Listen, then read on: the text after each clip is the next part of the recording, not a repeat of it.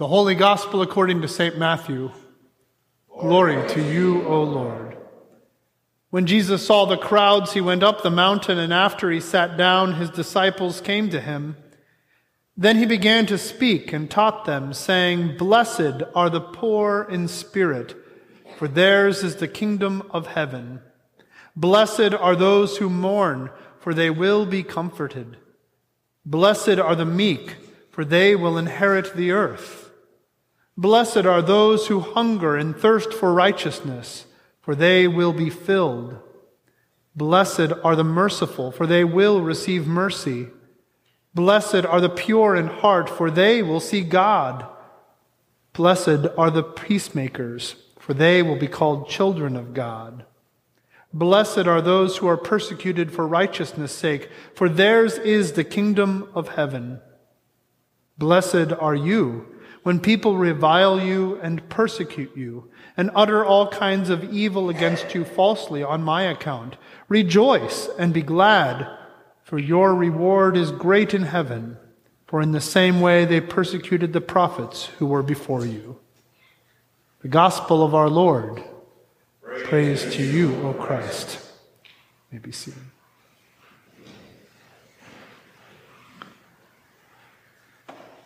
Grace and peace to you from God our Father and from our Lord and Savior Jesus Christ. Amen. Are you happy? Do you count yourself blessed? And if not, why not? Happiness, blessedness, it's what we all would like. And by all, I don't just mean those of us in this room. I mean every human wants to be happy. In fact, this is enshrined in our nation's founding documents, as our founding fathers recognized that happiness was the desire of every human. And so they actually said, were so bold to say, that all humans have the right to the pursuit of happiness. Not that we have the right to be happy, but that we have the right to pursue that goal of happiness. We all want to be happy. And we have all kinds of different ways as humans of trying to achieve that end. But it would not occur to many, if any of us, to achieve happiness by means of the descriptors that Jesus gives in our gospel lesson today. If you're the kind of person who makes a to-do list at the beginning of a week, you probably didn't include in this week's to-do list to be poor in spirit, or to mourn, or to be meek. No, these are very different ways of being. In fact, the old sinner in us, the old Adam, the old Eve, that old nature really, when hearing the Beatitudes, is left just scratching its head. What is Jesus after here? We know what we're after, our own definitions of happiness, our own definitions of blessedness, and when we achieve those, we know just what to do. We put a hashtag blessed bumper sticker on the back of our nice new shiny car. Right? Or we go on to Facebook and we post a picture of our family all gathered around for a birthday celebration or a holiday. And we say, "So glad to see my friends and family today." And then we finish it off with that little hashtag blessed. We know what happiness, what blessedness looks like, and it doesn't accord with the kind of things that Jesus describes here. Just what is he after? Well, it helps us to remember to whom it is that Jesus speaks these Beatitudes. He is not speaking them to all of humanity. He's speaking them to a specific group of people. As it says in verse 1, after he sat down, his disciples came to him. Then he began to speak and taught them, saying, "Blessed are the poor in spirit."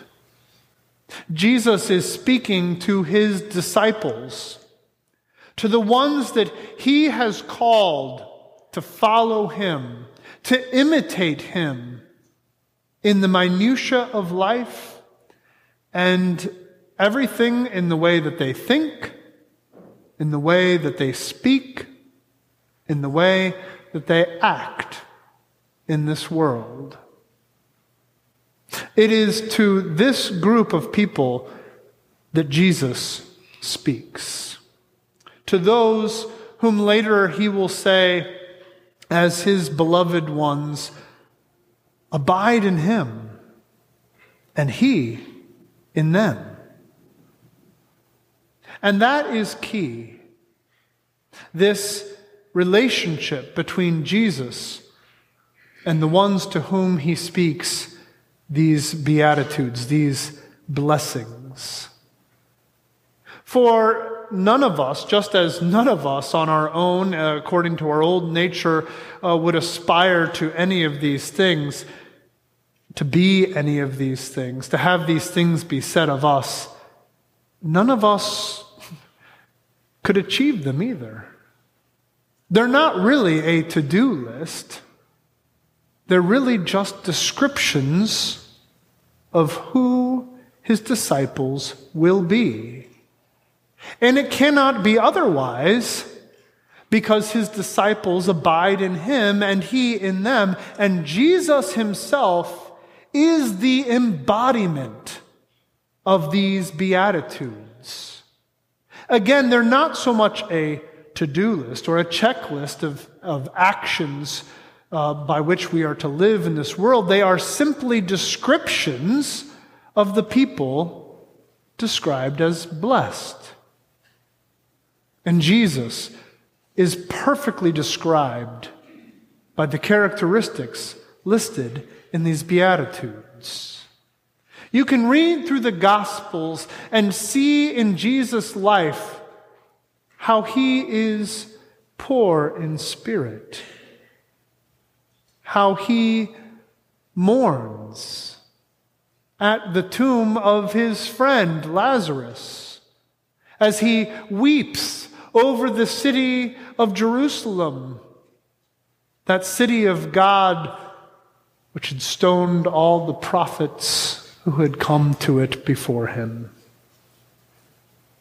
You can see in Jesus perfect meekness, so that even as the soldiers beat him, mocked him, hung him on a cross, he did not lift up his voice, open his mouth to condemn, but rather, when he did open his mouth, prayed, "Father, forgive them." In Jesus, we see one who perfectly hungers and thirsts for righteousness, to see that justice would be done in this world and in the next, for all eternity.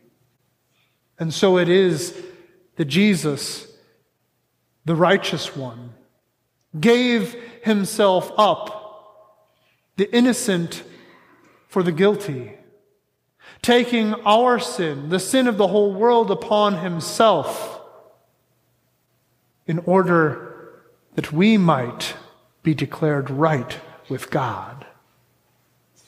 And in this, we see how a hunger and a thirst for righteousness meets up perfectly with mercy. For otherwise, justice and mercy seem to be counter to each other.